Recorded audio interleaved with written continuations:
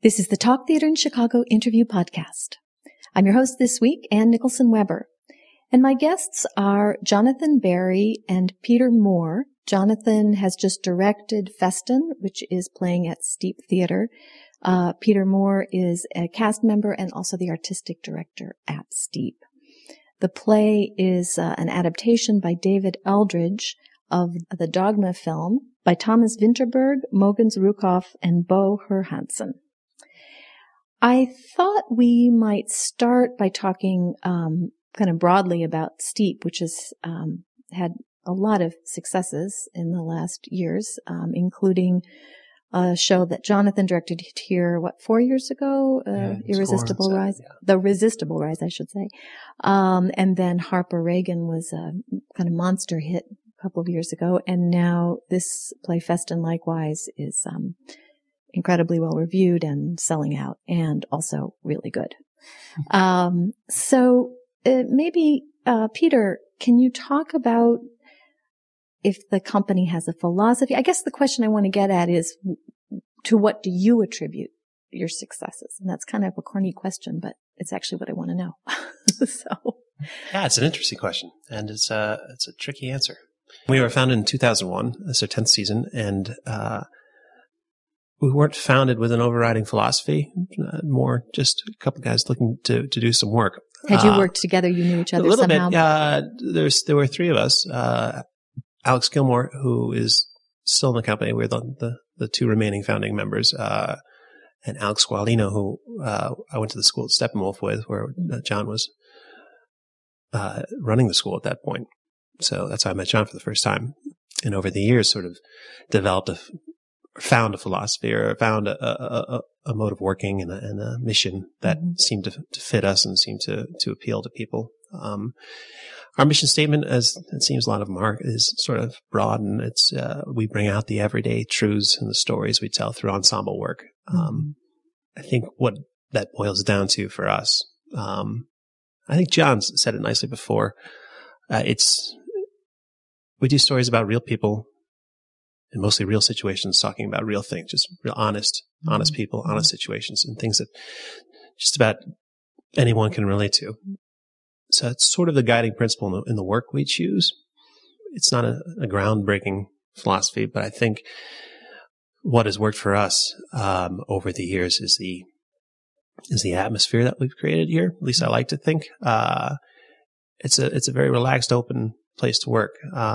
We always say it's like a family, and we like bringing people in from the outside. And I think that people like to come work here because it is so relaxed, and we give them the freedom to come do what they do best, and try not to impose too much or meddle too much in their work. I think when we hire a director, it's pretty much hands off, and it's the same with the actors. They come, they enjoy themselves, and I think that produces their best work. And in such a rich town, that if you create that sort of atmosphere and then have that kind of talent to work with, good things will happen. Jonathan is nodding, so I gather he... Yeah, I think that, so many, companies in Chicago start with, actors who are just super, super sort of hungry for, incredibly meaty roles or really outlandish, artful projects. And these guys seem to start with just an appreciation of each other and a desire to do some plays and to kind of work in that way. They also, I think, in terms of being kind of rare for theater companies, started with two guys who both were married and both had sort of, family ideas, both Alex and they don't do shows on Sundays unless it's a monster hit because they want to be home with their family. And that practicality and that sort of sensibility, I think, that manages to keep the drama on stage much more than off. And Pete might laugh at it, but I think that there is a mature attitude towards maintaining this stuff, maintaining the play, maintaining the environment here. There's a respect of it. And it has. I think that the evolution of Steep has come from some guys who started with it as almost like a social time, or a time to sort of be together and hang out. And round about like year 4 or 5, there were a couple of good hits and a couple of people who started to say you might have something. And there was just, I think, a philosophy shift that happened in there that said this thing that has been our hobby seems to be able to be now potentially a profession. And, and that's about the time that I came on board, and there was just a real shift, not in the atmosphere, but in the sort of professionalism of the work and the sense of what I think could happen. Kind of ambition, the artistic really. bar was sort of raised a little bit, I think, in an exciting way.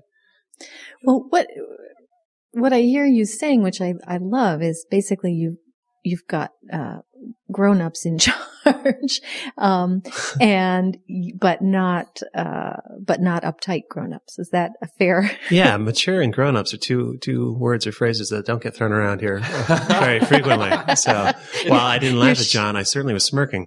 Well, are there things that you think of as being part of your culture? I mean, are there ways that you do things that are distinctive? Are there, particular parties that you have, or particular, I don't know what. I mean, are there things that make a culture? Can you? Well, without giving away too much dirty laundry, the one thing to put it probably in a nutshell is that after every show, the cast and the company we linger and we maybe have a drink or two, and have some food laid out. And it's not just opening night or once a weekend; it's pretty much every night. And people know. Once they've worked here, that they're always welcome here, and they can come. Just the show's usually over at 9:30 or 10, whatever, and people pop in, and I think that's it in a nutshell, without getting into too much other crazy stuff that we do with warm ups and stuff like that. And I think that there is also like a healthy sort of disregard of the preciousness of some other processes. I think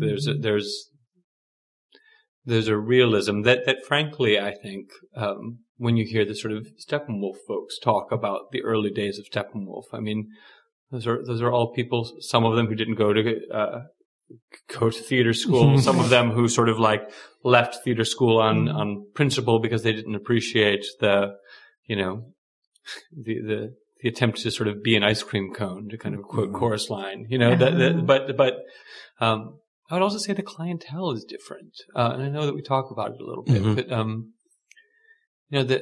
the steep audience base is made up of sort of like, kind of working men and women. I almost say blue collar, but, it's bartenders and people with, new families, and, it is not your sort of typical theater crowd, because it's the people who, these folks had contact with out in the real world before they came in, and you didn't hang around with a lot of actors. No, not at all, really. Yeah, that's the big joke said, I didn't go to theater school. When Alex Gilmore will always say it when he gets direction, I want you to go stage left. He's like, whoa. I didn't go to theater school. My left, your left. Yeah.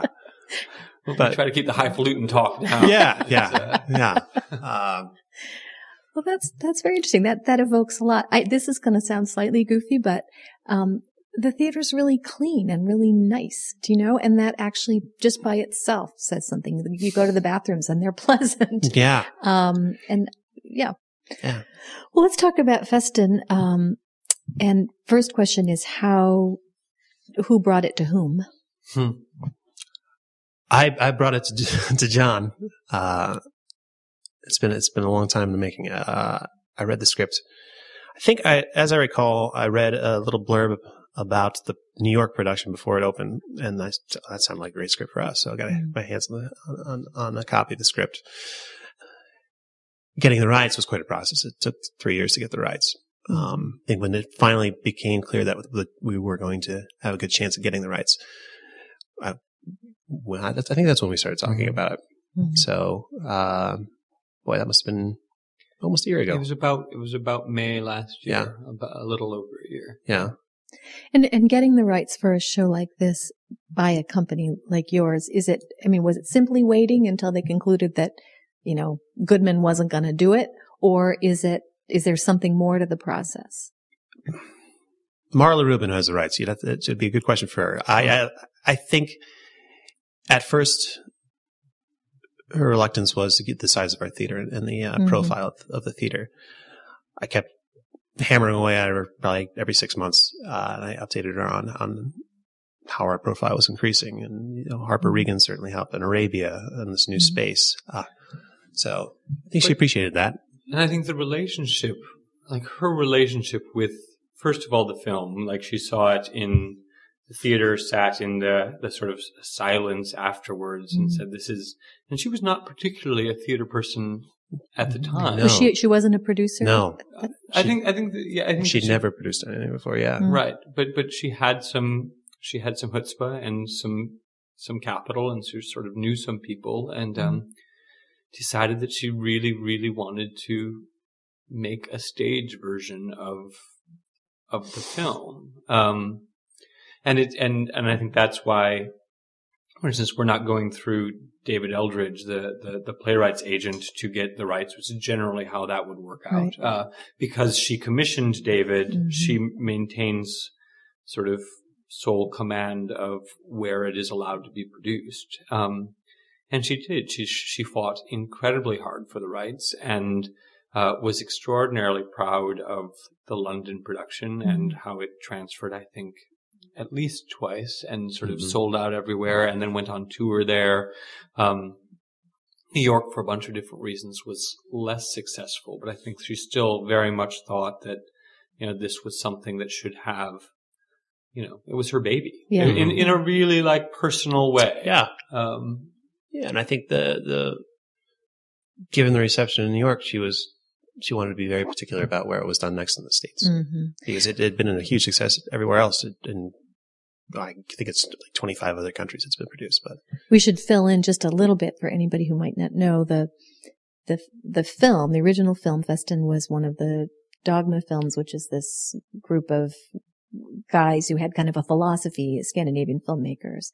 And as I remember what I know about it, their philosophy really was very theatrical, in the sense of they were saying we're going to throw out all the spectacle and special effects of film that film allows us, and instead it's kind of single set unity of time and place. Isn't that right? Oh, that's true. And it was actually the first of the Dogma films. And it is a very, very important movie. I hadn't seen it before I read the play. But in seeking some film snobs out, they certainly had, and sort of knew of its significance in the Dogma, tradition, and we're very, very excited about the prospects of, seeing a different version of it. We should probably just mention, I don't know if we had it, some people might just know it as The Celebration is the what it was released as in the States. The American title. Yeah. I would tell people about the play Festen, and then after a minute or two, they say, wait a second, is this movie called The Celebration? And then it rings a bell. So for those listening, The Celebration. That's the connection. Yeah. Right. In our house, bringing up children, we had a rule that you could never see the movie of a book until you had read the book, because it's impossible to shed your mind of the images once you've seen the film to make your own. So I was just thinking of that when you said, Jonathan, that you had read the script first. If that hadn't just happened anyway, would you have made a point of it? Would it have been important to you to read the script before you saw the film? Yeah, I think, because you want to establish your vocabulary, and for me, the role of directing is interpretation. And so most of all, I think deciding what Festen sort of, saying what Festen means to me sounds sort of ridiculous, but why tell for me that Festen story? Right. And I think seeing someone else's version, it's really hard for me to direct a play that I've seen recently of someone else's, else's take on it. Yeah. Because I think your good productions put you in that kind of conversation with a strong point of view. And I really wanted to, just with the sort of page in front of me, develop my point of view about it before. And then you have a litmus test, and then you can watch something and say, well, that leans into it, that is supportive of it, that is actually something completely different than I would have ever done. And we tried to do, I think, design-wise, something that was taking what the film was trying to do, and then bringing it up. So we have a very, very specific lighting design and sort of the idea, I hope, of like a close-up when, when the father walks into the room and you just sort of see his face against the black. And, so we worked hard to kind of take from that vocabulary that seemed successful.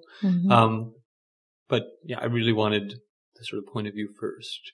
It's interesting you said that. There's one effect, I would say. Let's very quickly now sketch what this is about, because we've been talking about it so abstractly. And you can fill in what I leave out that's important, but essentially it's the 60th birthday party of the patriarch, and 3 children are there. One is not, because she has recently died. And it is the quintessential dark secrets are revealed kind of story.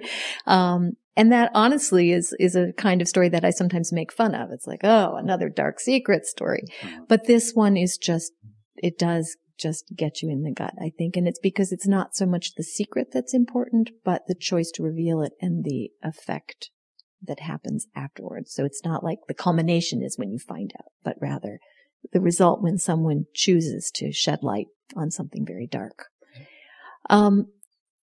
So there's to me, a wonderful staging scene that I did think might have happened only in a play that was an adaptation of a film, but you can tell me if I'm right.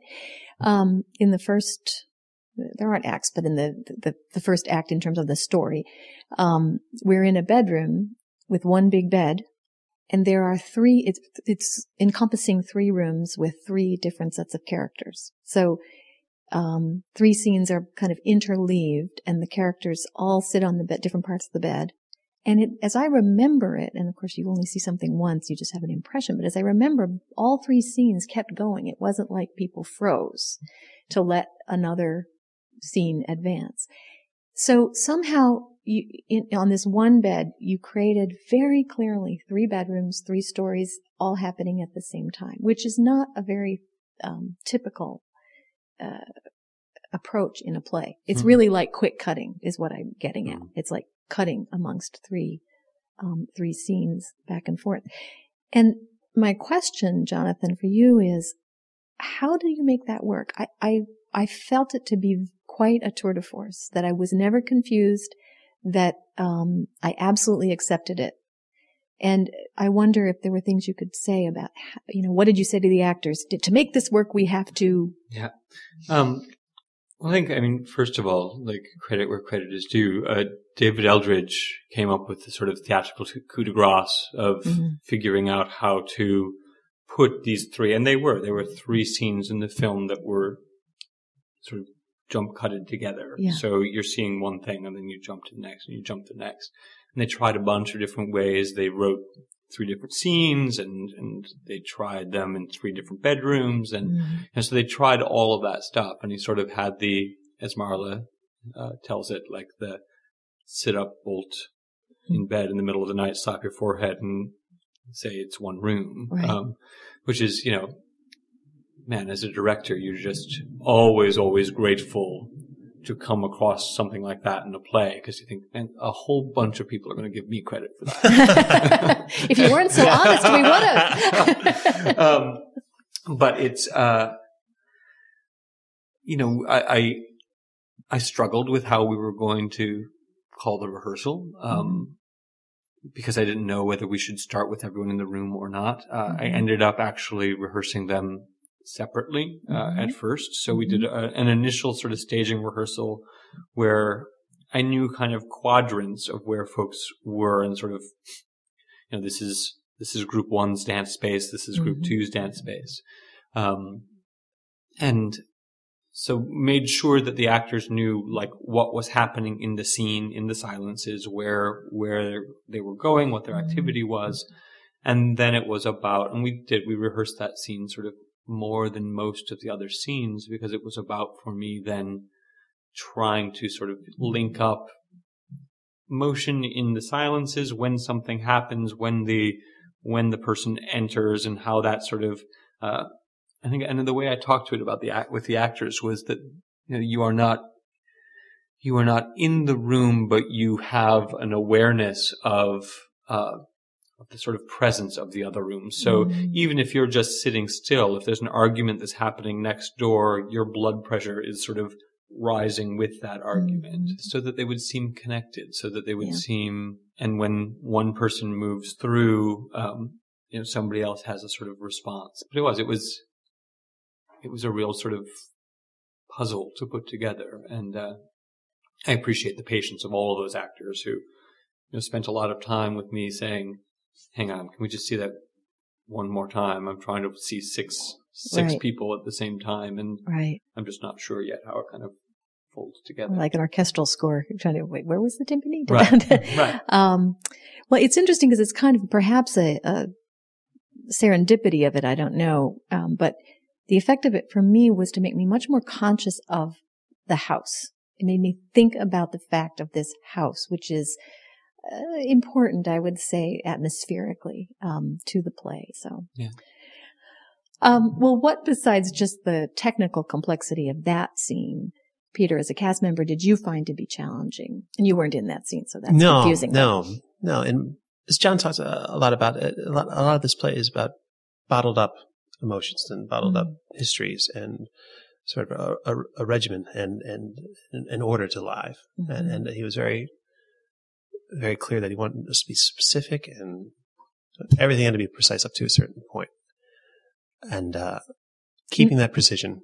And I don't know if I know what that means really. Right. Like for you as Kim, what would that mean? You play the chef in the house. Chef, and perhaps the order to the setting of the table, to your conduct in the dining room. There's a mode of behavior that is accepted in this society, but in particular in this family, that needs to be kept up at all times in face of all revelations, outlandish behavior.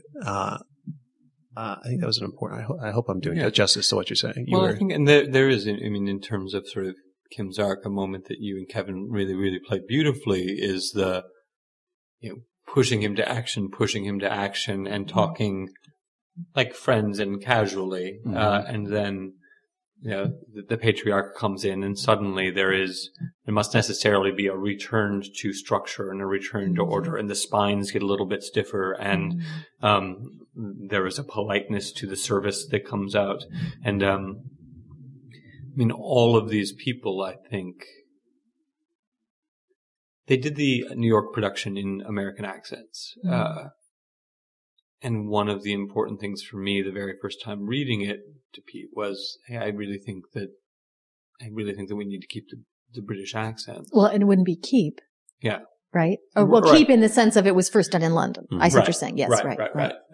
Because for Americans that evokes a certain kind of more formal, more class system and so forth. Is that why? So creating that formality, and I think that it's really hard for an American audience to sit and listen to a sort of an American dialect family and get that sense of breeding. It's not to say that those families don't exist, but I think for a typical audience, they are more willing to buy it if you kind of lean into the stereotype of the sort of buttoned up Brit. Right. One, I think, tricky issue, and this came up in the Pain in the Itch, the Bruce Norris play at Steppenwolf, when you have a play that has very dark material, and in this case, I think probably people know that there's sexual abuse is the underlying secret. And this play has a young actress playing a 6-7-year-old something. Yeah. And it is troubling, I think, for me as a mother. After I'm fine in the play because I'm totally in the story, and she's just the little girl there. But when I'm driving home, I'm thinking, geez, that little girl, how did you protect her from the content?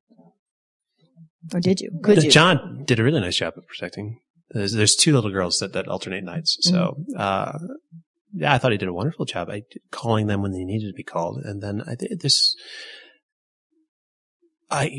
we never talked about this, but when the revelation finally comes and the little girl goes to the corner and plays with the maid, mm-hmm. and there's a storytelling element there, but there's also, I think, a director looking out for an 8-year-old's mm-hmm. delicate ears and mm-hmm. sensibility and not needing to hear what's going on there. So, mm-hmm. yeah, I mean, the big thing is, first of all, to make sure that the parents read the script first and have right. a very, very frank discussion with them about, right. Is this okay? Mm-hmm. And then you try to not quite speak in code, because I don't believe that it's not that they don't know what's being said. I think that more importantly, it's they don't care mm-hmm. at age 8. And if you can keep sort of the atmosphere backstage to, something that is loose and focused on their sort of well-being, and mm-hmm.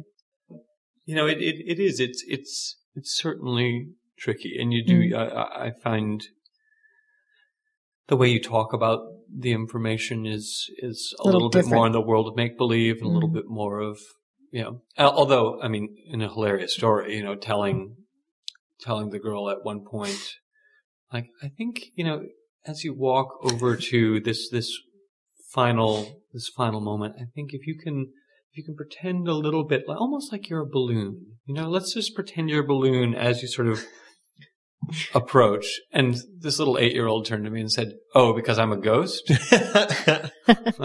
So, they're always smarter than we think they are. Right, and, right. I had the language conversation the first day, and then the very first scene, that we're sitting around the table, there's nothing sort of more awkward than sitting around a table with two parents sitting in the back and having an actor just tear into dialogue that mm-hmm. is F this and F right, that. And, right. Have you had reactions, negative reactions to, I mean, the artistry is hard to quarrel with, but I could imagine people just being offended by being subjected to that. Has that happened? No. I can't think of any instance. In the past, we've, every once in a while you get an email or a phone call, the material or whatnot, but I can't think of any instance with Festin where that's happened. I kept waiting for that shoe to drop. I mean, the first thing I said to Pete when I read it was, Pete, I'm incredibly excited about this play and want to do it. Mm-hmm. No one is going to come and see this. Which is why you're not a producer. Well, I could already hear in my head the very, very aggressive Hetty Weiss review. Mm-hmm. I knew immediately that she was going to just, and to everyone's credit, they've approached the material and they've seen it as people, and they've seen, they've seen the story for I think, I hope, what it is. And, I have been sort of amazed, mm-hmm. and it really has been, I mean, people aren't coming back a second time.